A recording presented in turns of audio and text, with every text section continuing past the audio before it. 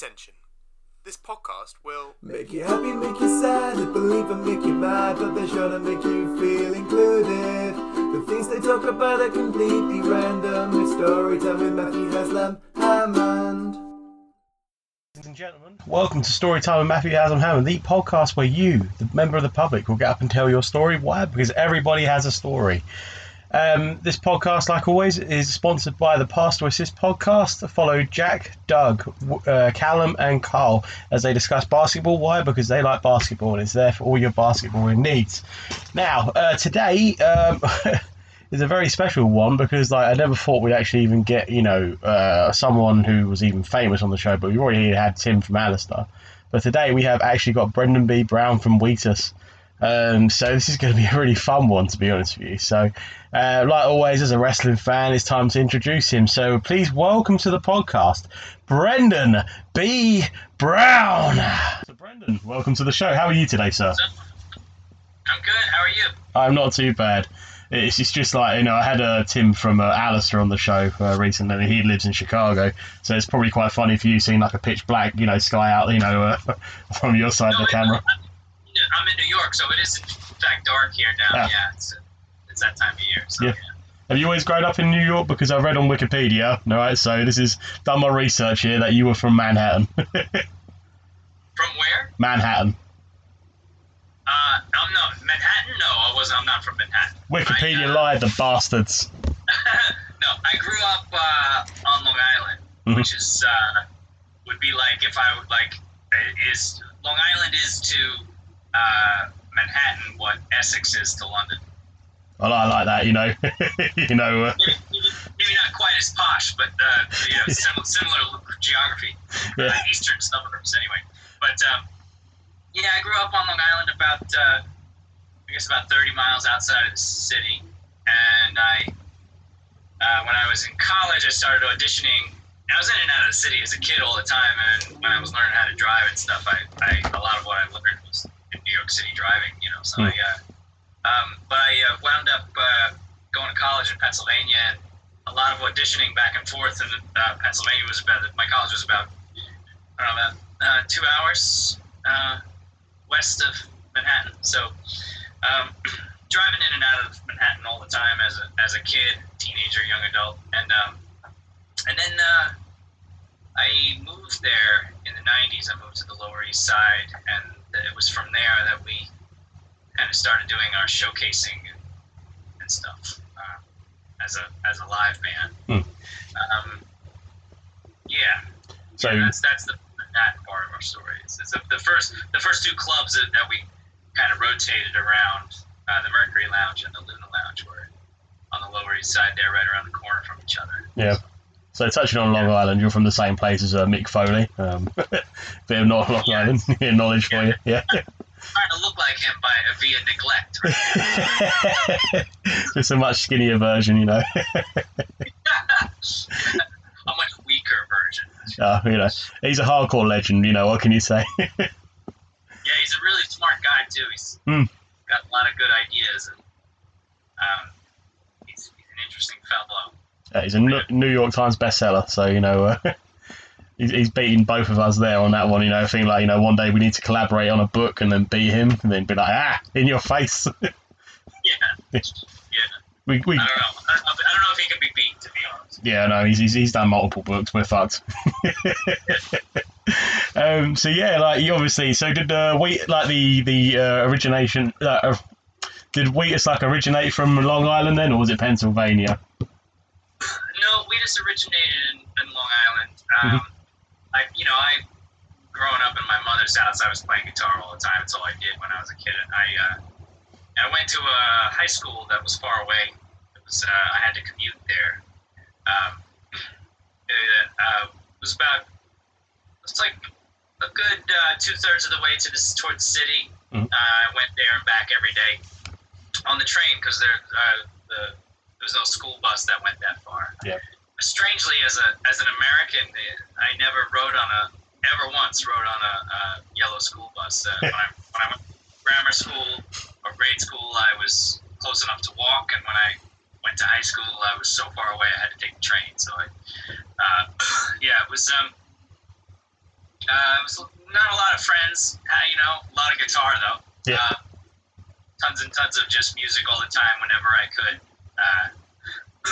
Music and homework. was your like homework listening to Iron Maiden then, or was it? Well, not really. I mean, it was like there was a lot of serious homework to be done at this school. It was very sort of almost militaristic.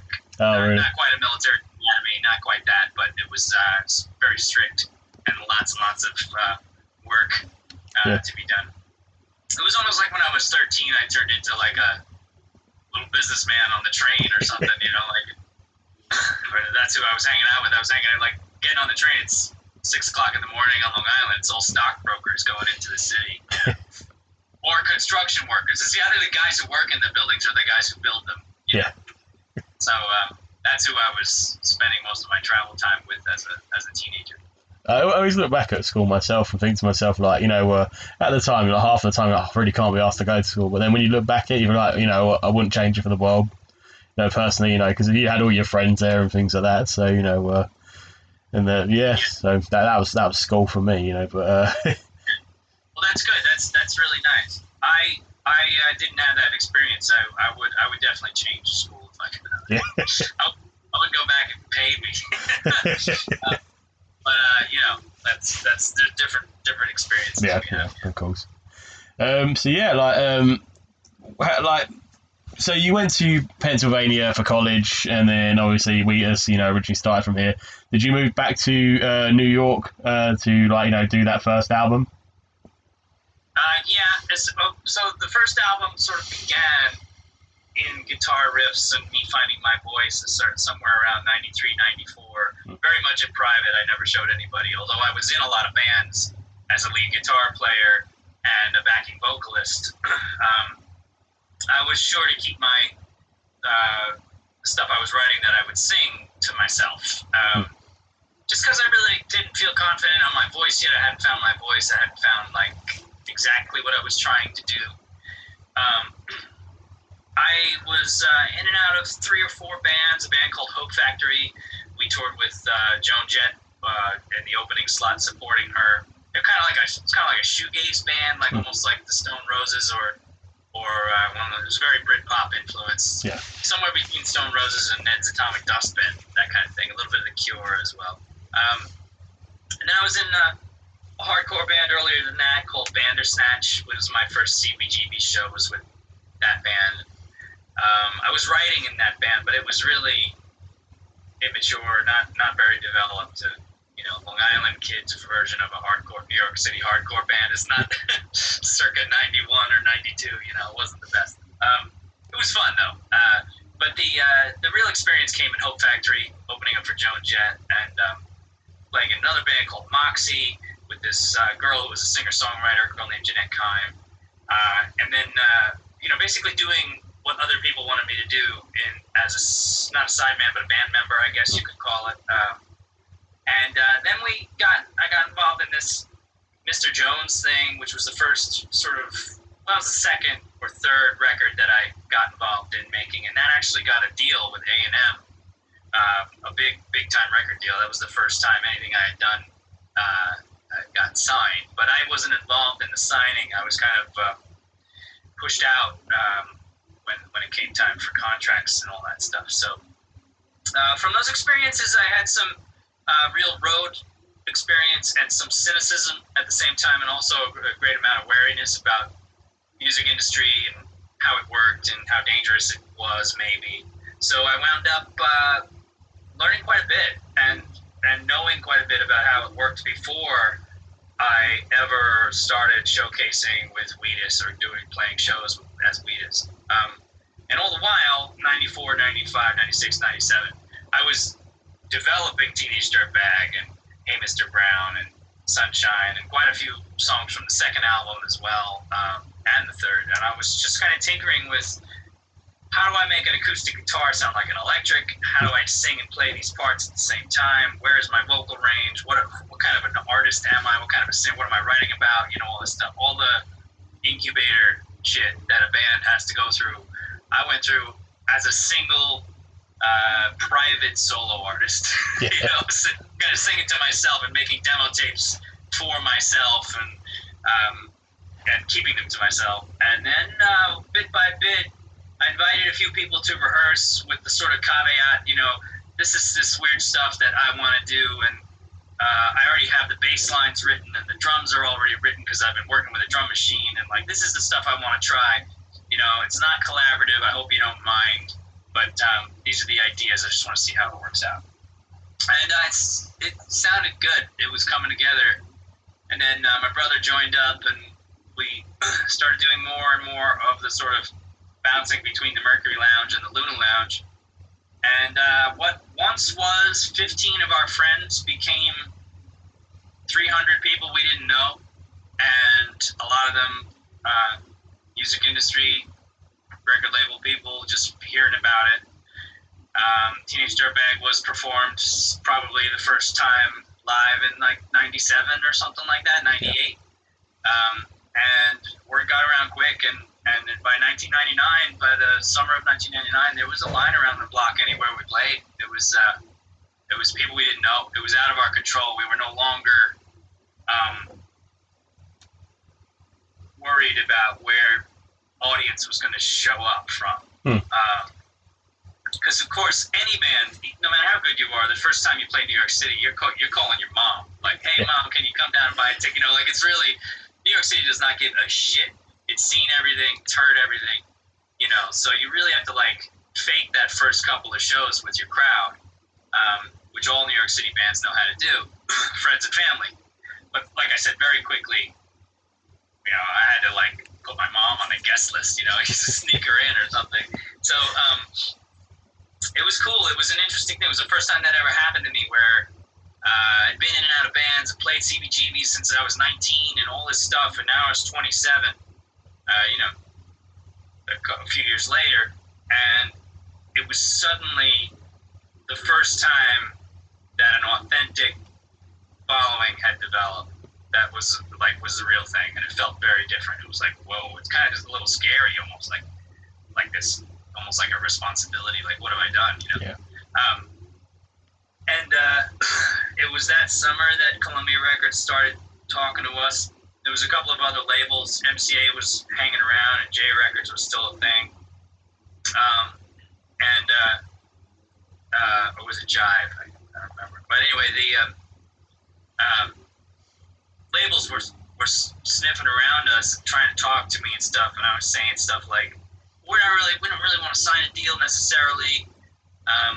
We're giving away the CD at the shows, but the point is that I'm the producer, and I don't want to get involved with a label because I know you guys don't do that.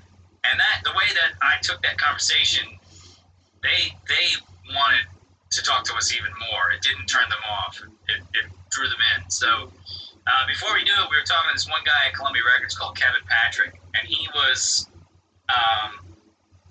stood out because he didn't want to agree to us producing our own record. He wanted us to produce our own record. It was like, he was the only guy who was, other guys would say like, well, we can talk about that. Kevin was like, no, you have to do it yourselves. I like what I hear. Don't touch it. If it ain't broke, don't fix it, that kind of thing. So I was like, okay, you're different. So we signed a deal with Columbia. And we signed the deal memo. We were officially off the market in December of 1999. And then the following February, when everybody got back to work, kind of after the music industry takes like January off, we signed a full deal, and we were officially signed. But I still worked my day job in Times Square, which I had been working the whole time at a computer company building virtual private networks. I stayed there and worked until the album was done, and then some, until April. March after that, February that we signed, we moved all the gear that we had into my mother's house to finally record, and this would be the fourth version of the album that we had recorded, because it had been through a few earlier sort of, I guess you could say, prototype recording attempts. And we thought we knew what we were doing by then, or at least enough of what we knew what we were doing, and we did it. We 3 weeks of like really hardcore, like working my day job, jumping on a train at 6 p.m. out to Long Island. It was like I was in high school again. Work all night till 2 a.m., sleep for 4 hours at my mom's place, jump on an early train back to the city, work all day, do it again. It was like 3 weeks of that, I was ready to keel over. Yeah. And that was when we finished the recording of the entire first record. We did, I think we tracked 11 songs during that period, all of which are on the first album, with the exception of, I think, I Never Write a Song About You and Pretty Girl, which became B-sides, and then they were replaced by the cover, A Little Respect, and Rich Leegee's composition, Punk Ass Bitch. So that was the first album. That was how it got me. Yep. It was stressful and unlikely. Touch on that album anyway, like, you absolutely must have been so, like, you know, mind blown about how well, obviously, Teenage Dirtbag just, you know, it was a phenomenal song. Like, literally, it was probably like number one, like, everywhere around the world, and, like, you know, to this day. No, not at first. The record came out the summer after we recorded it. We finished and delivered the album in April of 2000. And I went down to Tennessee to mix it with Dave Thoner, who did a killer job. And he'd also done For Those About to Rock, which is why I picked him out of the list of people who were serious mixing engineers. Only one guy had an AC/DC credit, and I was like, that's the dude right there. So, and then it came out. We did the video. It came out in the summer. And it started to be warmly received in the United States, or received, I should say. Then it kind of fizzled out around the autumn. It wasn't doing so well. It was out there kicking around, but it wasn't doing that well. And the label was kind of over it. You know, they thought we had come and gone. First song hit, nope. You know, and so we were touring. We toured that whole autumn and September, October, November, and by the time Thanksgiving rolled around in November, at the end of November, we were toast. We were like playing in front of like 2 people in Lawrence, Kansas, and we all were really sick from, you know, having like bronchitis on the road, which you never get well, you know. And I got home back to my apartment in New York in December. And I thought I was going to sleep for a month and find something else to do with my life, honestly. And then we got a call from the second week of December from our A&R guy, Kevin, who signed us, and he said, you have to go to Australia. And I said, I have to go to the fucking hospital. I'm not going to Australia. I'm going to the hospital. Because I'm sick and I haven't been able to shake this cough for a month and a half. And he said, no, you really got to go. Get some sleep and go. You're going to Australia next week. I said, no, seriously, I'm not going to fucking Australia. Like, we got into a little, like, spat about it, you know? It's like, okay, I'll tell you. You're going to have a number 1 hit in Australia. And I was like, how do you know that? He's like, because we shipped, like, so many units, and we know that it's going to happen because the stores are selling. It's already selling. It's happening. Your video's on MTV down there. You're having a hit in Australia. You have to go to Australia. So, you know, Australia is where my favorite band is from, AC/DC. So I thought, okay, well, we got to figure out a way to get. If they like us at all, we got to figure out a way to get down there. So we did it, and we had about a week and a half of like a mini tour and some television appearances, and it was the first time anybody showed up. It was like the Mercury Lounge thing happening all over again, but in a whole country, you know. Which that was another level of like, wow, what can we do with this? You know, suddenly fortunes are reversed, and we're looking okay again. What do we do? You know, what do we do with it? We had no idea, because all we cared about at the time was how to, like, pull the trailer out of a ditch in Wyoming. You know what I mean? Like, that was our biggest concern. Now it was like, holy shit, how do we send all our gear to Australia? How do we do a show in Australia? You know, nobody knew how to do it. So we figured it out, and then we got back. And then it kind of died down again in February, a year after we signed our record deal. At the end of February, I got the same call from Kevin, and he said, now you're going to have a hit in the UK. And this is a bigger deal, he said. He's like, this is a totally different thing. You're going to be on Top of the Pops. It's blah, blah, blah. It's all happening. the box at that time, that week, the reason he was calling me was the box. Remember the box? Yeah, Smash Hits, second channel. Yeah. The video request channel. That thing was awesome. That was an incredible thing.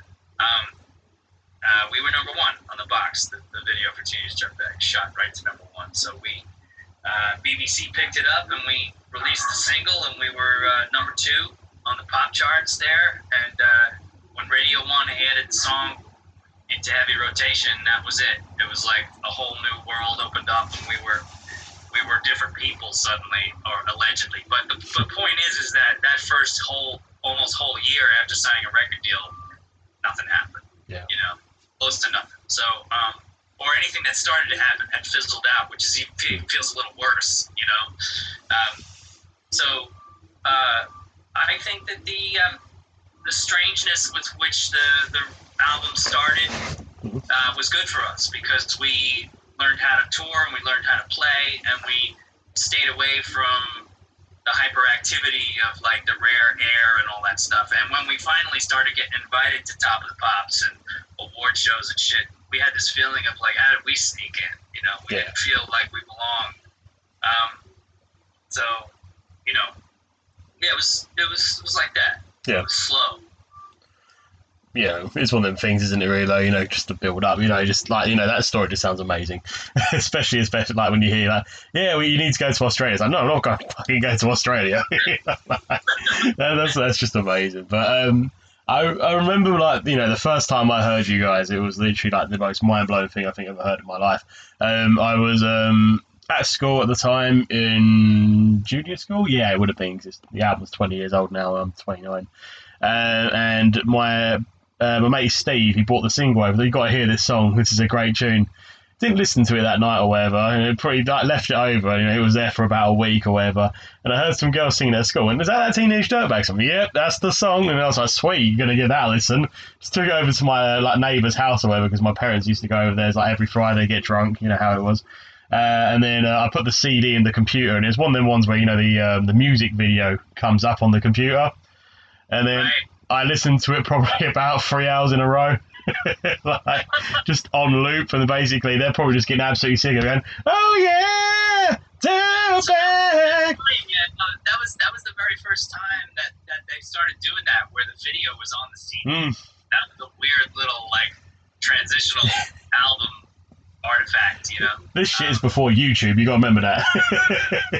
Yeah, most of what we did in our first 2 years of being on a major label, and our second 2 years of being independent after a major label, was no YouTube, no digital distribution. It was like the wilderness. It was really weird. And the fact that we survived that is just down to luck, really.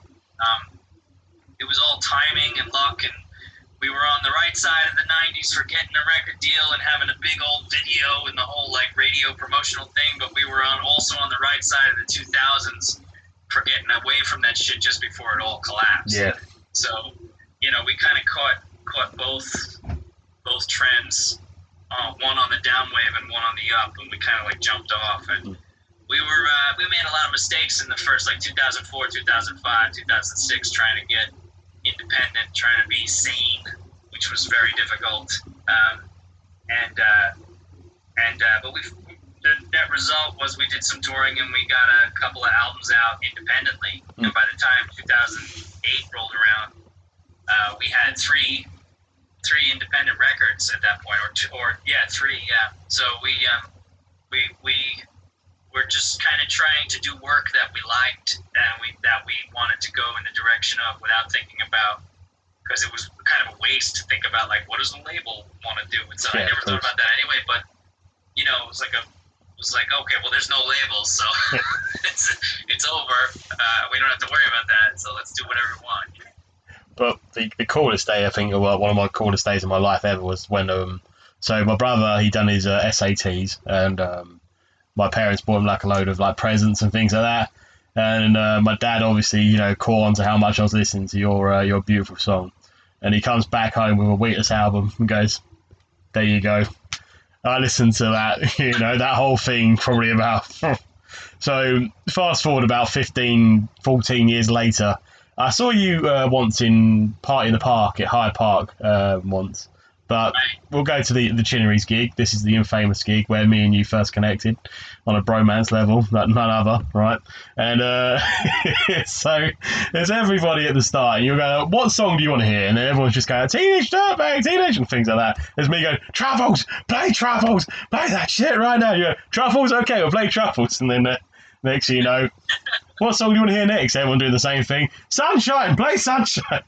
So I just remember that album, like, you know, from start to finish. Essex is often like that. It's like, we want the album, we want it now, we want it in the order that it was, you know, it's like kind of, okay, you get what you want, you know, it's your show.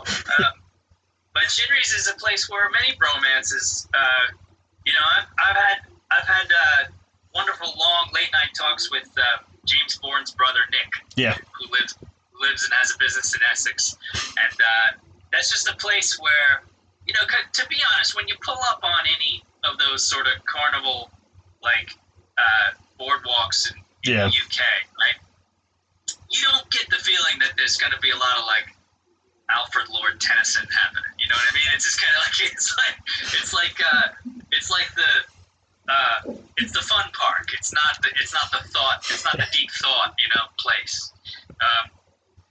But that's not the case. The United Kingdom is a place where there's deep thoughts happening everywhere. And I've had some really interesting conversations about politics and real estate and like all the kind of stuff I don't understand about your country. I learned at Chinnery's. So, you know, it's one of those places. Paul, our bus driver, is from Liverpool, and it seems to be the case. Every time we go to Chinnery's, he and I wind up out front there. I usually have a breakfast bap, and he's usually having his coffee. And we talk about World War II and whether or not they launched ships from this pier and like, oh, it's like we just go back and have this whole like England conversation, you know. And I'll whenever I pull up in Essex, I always feel like I'm going to learn something about England that I never knew, and it's true. Oh, you know, I'd say we're quite a spontaneous country when it comes to it.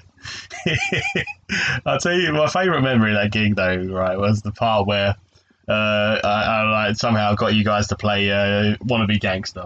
You know, I love that tune a bit. So I love the slow version. The fast version didn't really get behind a lot, but, you know, I had the album, so obviously I was going to stick to the original, you know. So you'll be playing that song. It comes to that big break where basically, because I'm a wannabe gangster. So I'm like, you know, got it all ready because, you know, I knew the song word for word because, you know, my childhood album.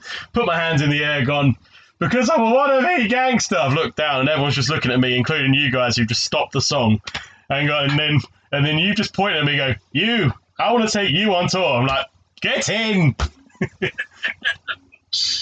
Yeah, we like to do that, like stop and see what the crowd's doing for a second, you know.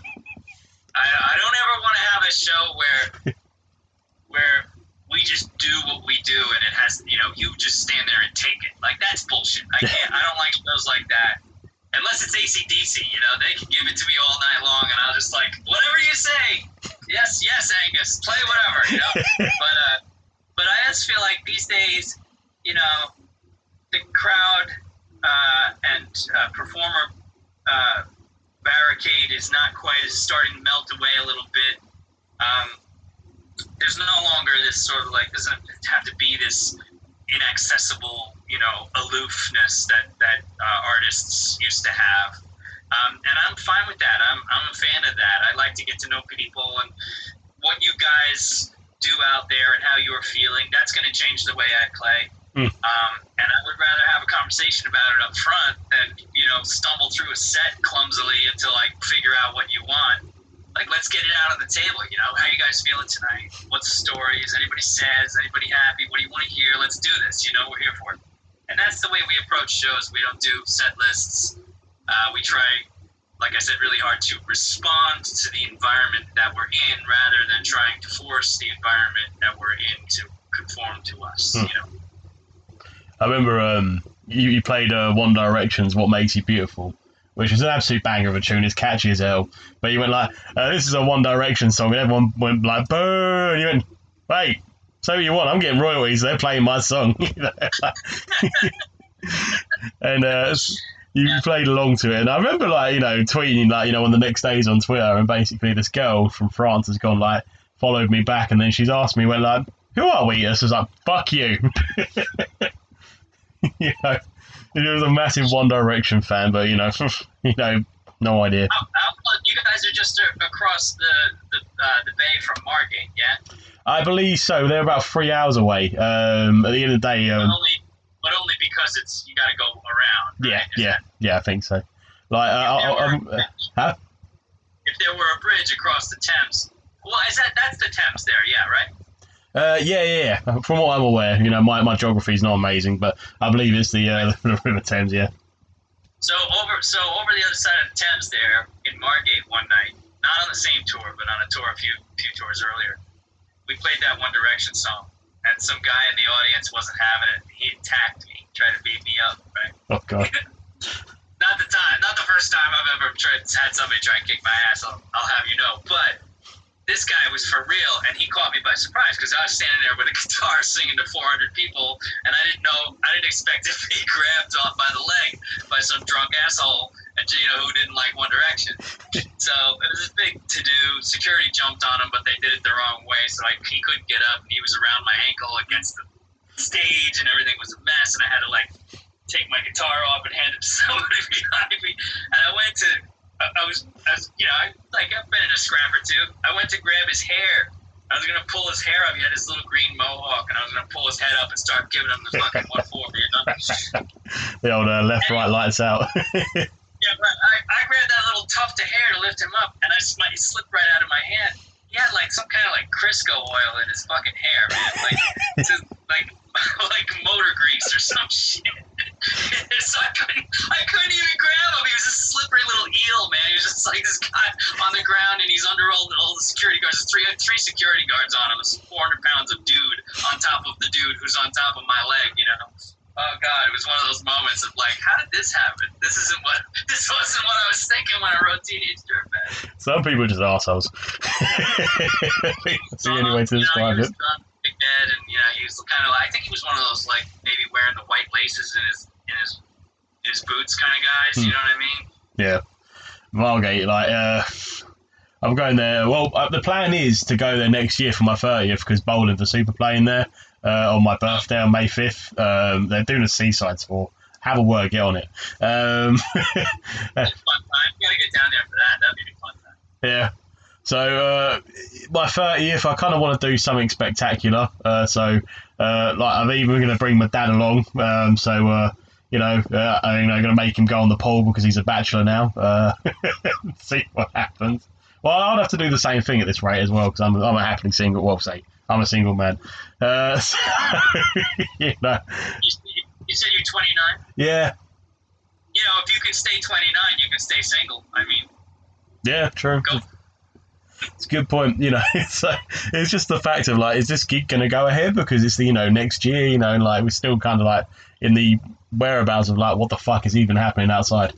Yeah, it's a strange time, man. Like I feel this weird sort of pause with everybody that I know and talk to, people I work with, you know, road crew guys, our tour bus company, all the people who I usually have a scheduled conversation with, you know, like this time of the year, we start talking to Paul about getting the bus down payment. We start talking to the freight company. We say like, all these things, is cyclical things. For 20 years now, we've had these annual conversations when it's time to hit the road, and none of it's happening, and it feels really strange. It feels like this odd pause. If I'm telling the truth, we had done so much touring in 2017, 2018, since the Busted tour, we played the arenas with Busted. Since then, we have been on the road so frequently that I kind of was starting to feel like we could benefit from some time off, maybe a full 6 or 9 months off the road. And so we had that planned. We were saying that the anniversary tour is going to be like this, and we were planning for how to do it. It's going to be a little bit bigger than the other ones. It's 20th anniversary, and we're going to get some of the original band members are going to come out and do some work with us on stage, and it's going to be fun, you know. My original idea was to have the new Wheatus open up for the old Wheatus. So, you know, we do all the other stuff, album 2, 3, 4, 5, 6, and 7, and then we stop, take an intermission. Phil, Mike McCabe, and my brother jump on stage with my sister and Catherine Froggett. We do the remainder of the first album, you know. Yeah. So that was the plan. That was what we were going to do. And it was looking really good. It was looking like it was going to be a lot of fun. And it kind of got stuffed up pretty badly. That sucks. You said you touched on it earlier. Busted. You played with them at the O2 Arena. I was there. Great gig. How did you enjoy the O2 Arena? Oh boy, it was like singing in a giant spaceship or something. Yeah. You know, it's like just lights and people like plastered all over the walls and right up to the ceiling. As far as you can see and even farther. And, you know, when you're opening up for somebody, you're kind of ready for anything, you know, you might be well received and you might not. And that's just how it goes. You know, you do what you do no matter what. You try to give everybody the bang for their buck and stuff. And I wasn't ready for how kind and generous the crowd was. They were so nice to us. And I felt like, wow, this is the kind of respect that like a headliner gets at one of these things. This is like really they're singing along and it's everybody's here for it and nobody's throwing anything at us, you know. I've done some opening gigs where man, they were ready to kill us, you know, like just kill you. But this was quite the opposite and really wonderful just to come and just experience people that way. 16,000, 18,000, 20,000 people just sort of like willing you to do the song the way that they know it. Yeah. And just being so completely at their mercy in that way was really nice. It was really wonderful, you know. Was it more was it better than playing for Spider Nick Webb's wrestling entrance that time? No, nothing was better than playing Spider Nate Webb into the Nate fucking Webb into coming into the ring. It's like that's, you know, I mean, come on, man. I got so many, like, you know, as you refer to as a bootleg DVD, but like pirate DVDs are like independent wrestling, and like every time you'd see him come to the ring, he'd literally be walking out to Teenage Dirtbag. So, and he did it for probably a good 20 years. So, you know, it was like such an iconic thing for you to play. Like me and my mates were talking about in the chat earlier. He was like, I fucking love Wheatus when they play Spider Nate Webb. What a bunch of geezers. Yeah, that was so fun, man. And the wrestling community, that's another group of weirdos that, you know, it's stunning how diverse they are and how sort of accepting they are, and you know, they're just it's just an island of misfit toys. Like independent wrestling is the real people of the earth, you know. And that's really nice to be welcomed by that crew, accepted into that strange world. And since then, I've done a couple of appearances. I beat up MJF a few times, you know. Fuck that guy, but anyway, you know, I mean, it's like it's miraculous. Independent wrestling is one of those, like, I don't think even Walt Whitman would have wanted to see that, you know. He would have been like, that? You guys are doing what? It's cool. One of my favourite wrestling shows ever was me and my mate Simon went down to this show called it was an IPW show in like Kent or something like that, and it was in, like, you know, you can only describe it as this like little tiny room in this like sports facility where like they had, like, you know, just one basketball hoop up, and, you know, it was really weird. But yeah, this 6-year-old kid was behind us shouting at this wrestler, calling him Stinky Head, and for some reason we just went into fits of laughter. It was just so childish, but like this, it was like a serious. That's shit, though, man. Yeah. Isn't it? Like, that's it. That's like wrestling is you're there to get it all out, man. Like, come on, let's do this. And like this guy was getting absolutely like pummeled by this other dude, but this kid was just going, "I hate you, Stinky Head." Just like, just absolute done. Like, yeah, that's it. I can go home happy now. Like, we laughed so much, we just had no energy left for the rest of the show. There's a good 3 hours left of it. So like, for fuck's sake. Yeah, it's so cool. Man, but you have like a bromance with James Bourne. How did you even like meet? Was it a party in the park in the UK or something? Or was it when he was in Son of Dork? We played there together, but I don't think we actually met that day. We did finally. He reached out to me through a fan who's become a friend, a girl named Gemma, who's super cool. She's like a member of the family now. You know. She put us together on email around 2005 when he was getting ready to do the Son of Dork record, and he wanted to write, and we wrote together. We bashed him out. He and I, like, it's weird, like, if we're in the same room, a song's gonna get written, you know, like that's just gonna happen. Yeah, we met. We wrote a couple tunes for his record. One of them was Boy Band.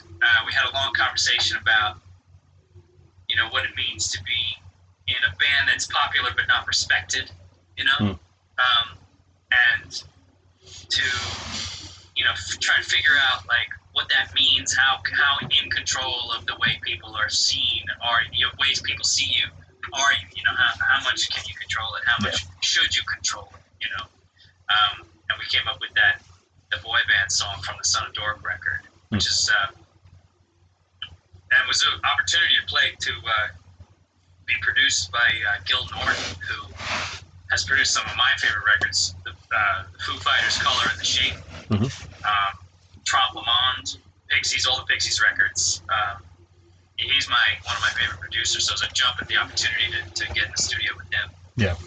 James extended that opportunity to me and reached out to be friends, and we're still friends to this day. He's the guy, James Bourne is the guy who's like, I hear a knock at the door. I haven't talked to him in 3 years, and there he is, and he's got his bag, and he's like, hey, I'm here, and that's how it is, you know, like, oh, hey, dude, your bed's right here, you know, shower, you want to get some food, you know, we, you know, kind of like we don't need to do all that silly little friend shit. We do like the real, like, living friend shit, you know? Yeah. So. That's incredible. Yeah. So you guys, you toured with him when you, I think it was you guys, Bowling for Soup, obviously Son of Dork, and I want to say it was either, who was it? I think it was Army of Freshmen. Yeah, that's right, Army of Freshmen. Good. Still one of the best bands that ever lived. Yeah, that was a good tour, man. That was like one of those rare, special opportunities to tour with only people that you like. You know, only people.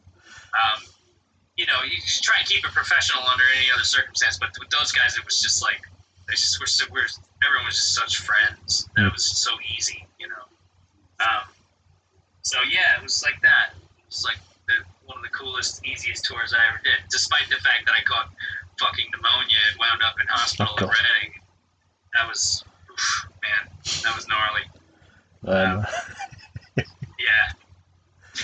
I don't really know what to say after that. We apologise for giving you pneumonia in the UK. I guess the lesson there is like that's part of it. Like you could still have a good time and almost die. That's what touring is, you know. Yeah. So was that your favourite tour you've ever done, or? Favorite tour? Oh man, that's tough. My favorite tours are always the little ones that I do where we're headlining. Just our tour with the band where we have our little family and we get to do our little thing every day. Yeah. And we reach that equilibrium where we get really kind of good at it. And it's like somewhere around the beginning of the third week we start not looking like idiots anymore on stage, you know. Or with me, I do at least. Everybody else is better than me in the band. But the point is that like the opportunity to spend some good time doing what you do with people you trust that's the definition of tour. So when we do it with our little operation, with our tour bus guy, with our front of house engineer, with our little tour family, Jane Greenwood from Birmingham is one of the people who's been with us on tour since maybe 06 or so, like early. So, yeah, it's a family thing, and when we get to do the family thing, we really enjoy ourselves. Yeah. I remember going to Reading Festival, I think it was 2000, I don't know what year it was, but I remember Weezer were on stage, and they just went, oh yeah, this song used to be big, this song was big in the year 2000, and they just rocked out to Teenage Dirtbag, and just saw the people just going absolutely like ape shit for it. it was great, you know. Like, and then I was just even going, my God, this is beautiful. So I tell you what, like you said about headlining and things like that. Like I always when I go down to like an open mic night or something like that, I always like put me on first. And I'm like, why? It's because it's plainly gonna be someone better than me going on straight afterwards. So I always have that, Yeah, there's always somebody better. Yeah. You just gotta do. Just especially when you're getting to the final person, you're like, yes, I think I've conquered this night. It's like, for fuck's sake, when they come on, when I cover Teenage Dirtbag, of course, so I always steal your breathing in technique at the end, like so I got to kiss to and bold, so it works. It really does. You got a pretty high falsetto there yourself. So It's like this the songs, at times can be a bit too high for me, especially when you go into the chorus. Like, I like to keep it going, because I'm just a teenage. But it is one of those moments when we play that song. It's very evident that it belongs to the crowd and not to us. It's their song. It's their song. They're just letting us play it. That kind of thing. And I'm fine with that. I'm totally fine with that. Because I'm there for them to have a good time. Yeah, of course. I'm gonna have there's very few things that could authentically spoil my night if I'm being paid to stand on stage and play for people. You know? Be some kind of crazy violence, or somebody gets hurt, or we find out that there's whole tours canceled that night or something. Like that kind of thing. There are so few things that'll really ruin the night, and it's a privilege to hand it over to them. It's like, this is yours. We're here because of you, and own it. And they do. You did. Oh yeah, I try. I think there was a time with you guys though. You were at a festival in the UK, and you were just playing some tent, and then the tent just got loaded. They had to force people to go away and things like that. I can't remember where it was, and I think the tent started falling apart. No, it didn't. No, we had two tent experiences where we overloaded the tent. One was in Isle of Wight. Mm-hmm. I think that was the one. That was more recent, and the earlier one was the first time we played Tea in the Park in Scotland. Fair enough. That tent was heaving, man. That was scary. The Scots will not allow you to have a bad show. Oh, God bless the Scots. It's not permitted. They're not having it. It's you. It doesn't matter. Are you sick? You almost dead? Good. Get up there. This is going to be the best show of your life. We'll make sure of it. And that's how they how they do it, man. That's how they roll. They don't fuck around. I love Scotland personally because my favourite drink in the world is Iron Brew. Keeps me ginger, so Yeah, I've had a drink from the Orkney Islands called Skull Splitter. I don't know if you're familiar with that. I can't say I have. It's a very high alcohol content stout. It just comes in this little black bottle, and it's the real thing, man. it'll tune you up. Next time you're back in the UK and you're in Chinneries, we'll get a couple of bottles and we'll do them after the show. Deal? If they have them, it's happening. Yeah. We can get them somewhere. At the end of the day, we'll find a place that can ship them over. I'll sort that part out, so don't worry about it. Yeah, Google Skull Splitter beer, man. Yeah. That's the one. How did the Little Respect come? How did that even come across then? Because you said it wasn't you had another song lined up for the album originally. Then right. Well, so we played a bunch of covers when we were doing shows in New York City in the early days in the 90s. We did Mamas Don't Let Your Babies Grow Up to Be Cowboys by Willie Nelson. We did Cheap Tricks, Surrender. We did that one. We did, what else? Jesse's Girl by Rick Springfield. Mm-hmm. A few others. And we really had a good covers rapport happening, or repertoire, I should say. And one of them was A Little Respect. Mostly because it was this beautiful song that I remembered from the sort of lonely moments at Sweet 16s or whatever. And it was also on the radio quite a bit when I was a kid because it was this radio station called WDRE 92.7. which was strange for New York, strange for America at all, because it really centered around Britpop. Depeche Mode, Stone Roses, Smiths, The Cure, played all of that stuff. Yeah. Along with a few American bands like Violent Femmes and They Might Be Giants, and this sort of what was then referred to as alternative music, which was not particularly heavy rock at all. REM would fall into this category. This was sort of like, not Reagan's rock. Yeah. You know what I mean? Not Ronald Reagan's rock music. And the station was on Long Island. It was a Long Island radio station. So it was like also weird for that reason. There weren't a lot of those either. So, it was this local station that played Erasure every day. You could, and I heard it on that radio station. It was like a beautiful song. It was a really beautiful song, along with Chains of Love, which is another beautiful hit of theirs. And I just remember thinking that we should figure out how to work that up on guitar, see how it feels. I know it's become mostly a synthesizer song. It does have acoustic guitar in the original version, but it's very dance track, So I also was impressed, they were, Erasure were way ahead of the curve on, sort of gay rights, LGBTQ, trans, kind of rights. And they were stepping out, in Long Island, which is, a Republican stronghold, wearing pink G-strings at Nassau Coliseum, playing in front of 20,000 people, not giving a fuck. And I saw that was incredibly brave, because I knew for a fact you could get your ass kicked for acting like that where I came from. And I was opened up to that as in my teenage years, because the kids who at my high school who would sneak a little bit of, I went to a boys' school, but the kids at my high school wear a little bit of eyeliner, which was illegal, at my high school. They listened to WDRE. And it was a new world opened up to me when I was 13, 14, 15 from music world, and the notion of diversity that way. So, and it was also these absolutely gorgeous songs, stunning love songs. So that was the reason that I was always a fan of that one. And just whenever I could, as soon as I could, I worked it up with my band.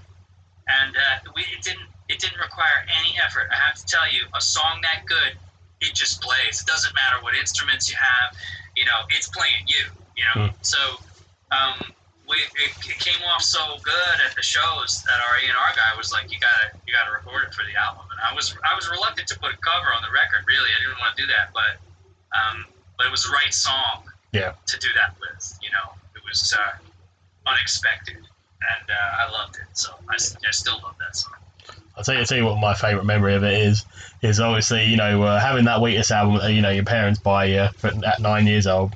And next thing you know, you see your dad singing every word to like A Little Respect when it comes. I was like, how the fucking hell do you know this song? Well, it used to be quite a big hit back then, too. Yeah, that would have been an older tune, So, yeah, he knew every word, so I was a bit jealous of him knowing every word before I even completed the album or whatever. So, then again, he bought me the album, so can't stay mad at him. It's a forever tune. It's just a forever tune. Man, it's absolute. Oh, I don't really know how to describe it. Like, have you ever seen the video of the guy on the London Underground who just starts it, by singing a cappella, and he gets the whole, station to sing it with him? I haven't seen that. No. That's a YouTube video? Yeah, I'll send it to you after this. It's a really, please do. It's a really, really cool one. Like, he's just like standing there himself. Like, it's probably in Soho, singing along. But yeah, he aces it, and just everyone else joins in, and it's a really cool experience. That's great. Yeah. What a great song to do that.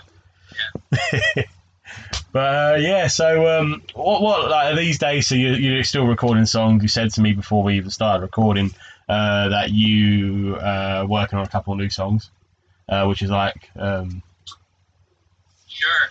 So we re-recorded the first album this year. I think you know, for the first time ever, Teenage Dirtbag is in Rock Band, and that is the new version that we re-recorded from scratch, finished earlier this year. And the rest of the album is going to follow like that. But there were also, over the years, we found all of these songs that I had kind of worked up into a demo state, but that we never worked on because they all kind of sounded like they belonged on the first album, and we didn't want to go revisit that ground, you know. But now it makes sense. And what it's amounted to is just kind of like an alternate universe version of our first record. It's like if we took another path, you know. So it's the first of those is out on the Teenage Dirtbag single, a song called Mope. I don't know if you heard that or not, but that's how we're going to do it. We're going to release these sort of like matter and antimatter tunes next to each other. The original and its alternate universe partner, you know.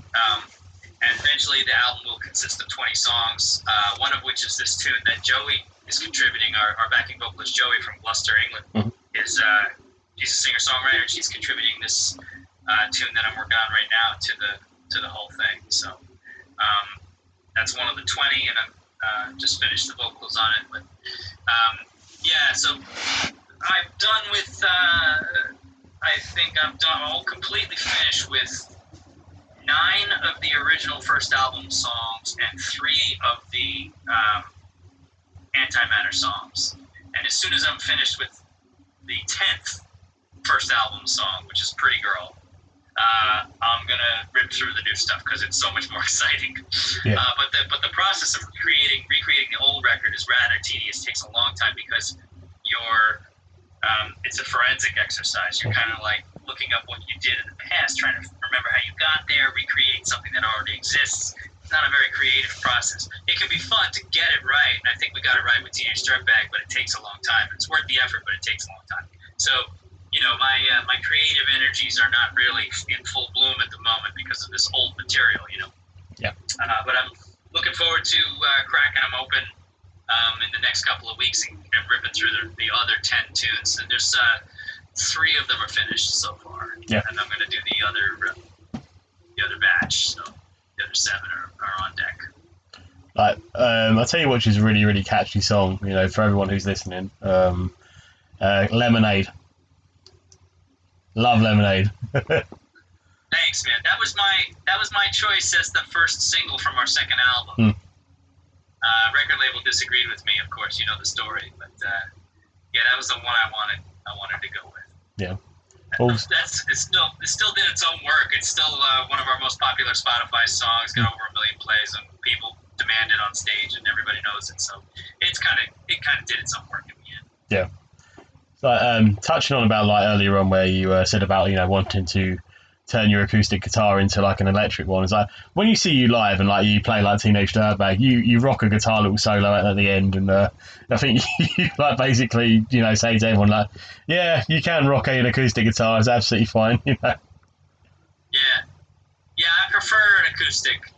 You know, my guitar lives in a state of permanent feedback, which I control with some pedals. So when it's just the acoustic sound, it doesn't feedback too bad. But I have a whole bunch of different acoustic sounds that I use for the different songs. But when I go full on into the choruses, like the chorus of Teenage Dirtbag or the Oh Yeah section, man, that's like, I mean, it's like imagine plugging an acoustic guitar into a Mesa Boogie full stack and just cranking all the knobs and like listening to the feed. That's how it lives in that feedback. So, yeah.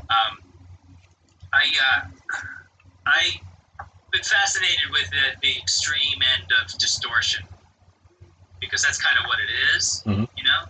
And it gets more difficult and the more distortion you add, the more harmonic layering you add, the harder it is to get it to sound right in each song. So you have to be careful about it. It's like dealing with a nuclear weapon. One of the guitar tracks that I recorded for Teenage Dirtbag, the new one, I was having trouble distinguishing it because you need to create a file name so you can look it up later. I wound up calling it Guitar Noble because it was just so overdriven, and I had to stand in front of the speakers and play in front of speakers. It was just like, it felt like the guitar was just going to explode, you know? So yeah, it's a process. Yeah. Well, yeah, basically come up to an hour now, so I'll be letting you go. But before you go, can you cover the song "Night Elf" by the guy called Matthew Haslam Hammond? That's me, by the way. Wait, what are you asking me? Can I what? Can you cover the song "Night Elf" by Matthew Haslam Hammond? That's me, by the way. You know. You're asking me to play one of your tunes, aren't you? Yeah, I feel like it'll go well with your sound. I'm not gonna lie.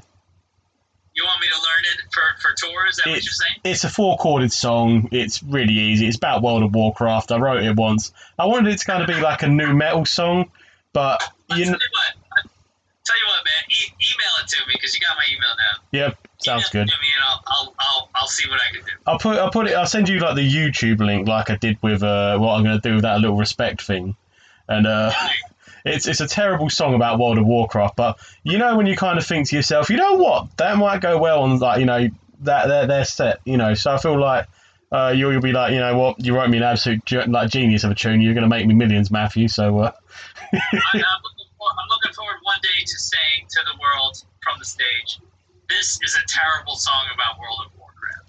Exactly. Yeah, it goes, well, the chorus is, I don't have school today because I'm a motherfucking night elf. Night elf, so it's a catchy tune, but, I feel like you might be able to work it. I accept. Challenge accepted. Boom. It's one of them things you don't ask, you don't get, right? Yeah. Well, my dogs are excited about it, as you can probably hear. Oh, well, I feel like we've made magic already. Perfect. But I always remember as well, I'll tell, one more story. I won't leave it on, my song or anything like that. When, so, obviously we met in Chinnery's, and then you played Hyde Park with Muck Busted. You're on that little stage. And I made my way to the front of that crowd to say hello to you and say, hey, do you remember me? And your words were, oh my God, it's you! How you been, man? Yes, I do remember your face. Yeah. It's hard to forget. That was a weird gig. That was, we were originally scheduled to play with Graham Coxon from Blur, who I love, who threw a beer at me one time, but we'll get to that later. We're supposed to play in this tent, and that's the story you might be talking about. Okay, so now I know what you're getting at. We didn't actually wind up playing in that tent, which is why I didn't remember it. But the tent that you're talking about, it was not stable. It didn't fall down, but it was threatening to. So they had to cancel that whole. Every performer that was supposed to go on in that tent got canceled from the whole entire festival, except us, because we were the only act that flew in from the United States. Yeah. So that would have been a really tough, oh my God, we flew 6,000 miles to not play? So they were like, no, we're not having that. We'll put you in this. And they put us in that place over there where you saw us. Yeah. Now, we were playing at the same time as, I think, the Backstreet Boys. No, you were just before them. Yeah. Okay. So we had this, massive crowd of Backstreet Boys fans come over to this tiny, it was just so small. The stage was like the size of CBGB's. And the PA wasn't big enough for all those people. It was like 10,000 people suddenly showed up in front of this tiny little stage. But we did a show anyway, and you were there in the front, weren't you? Yep. You cheeky little night owl. I still got your plectrum and the ticket, so But yeah. Well, thank you. I appreciate your presence. Thank you for that. That's all right. It was a great show. At the end of the day, like I said, that album was revolutionary to me. So it changed my life. Thanks, man. Changed mine too. Thank you. Thanks for paying attention. That's all right. But yeah, I'll let you go anyway because I've used an hour of your time. But it's been really fun having you on, and who knows, we might be able to do it again someday. Yeah, indeed. Maybe. I'll see you soon, brother. Of course, you too. Thank you very much for coming on, Brendan. Just remember, guys, follow Brendan on Instagram and Twitter at Wheatus. He's easy to find. What were you going to say before you went? No, I was going to say, man, are you sure you recorded this whole thing? Yeah, basically, I've got this microphone. This is like the new world of Zoom. Don't shut it off until you're sure that you got the audio and everything. Yeah, no, I've got a laptop over here, and then they've got the microphone next to this iPad, and it's just working its beauty. Well done. Well, I appreciate you inviting me on, It's an honor to be on your show, and I thank you for challenging me to play your song. And send it to me on YouTube, and I'll do my best. Awesome. You're going to see me with some long ginger locks. I now look like a fat love child of Ed Sheeran and Seth Rogen, so, you know. Do you know that? Huh? Does Seth know that? I don't think so, but, you know, you're probably like, who the fuck is Matthew Hasselhoff, man? All right, my brother. Well, No thanks worries. again. Thank you very much. Have a great evening, and, yeah, I'll put this up on Sunday. Yeah, man. Take care. You too. Thanks. Bye-bye. Always remember, guys, this is Storytime with Matthew Haslam Hammond.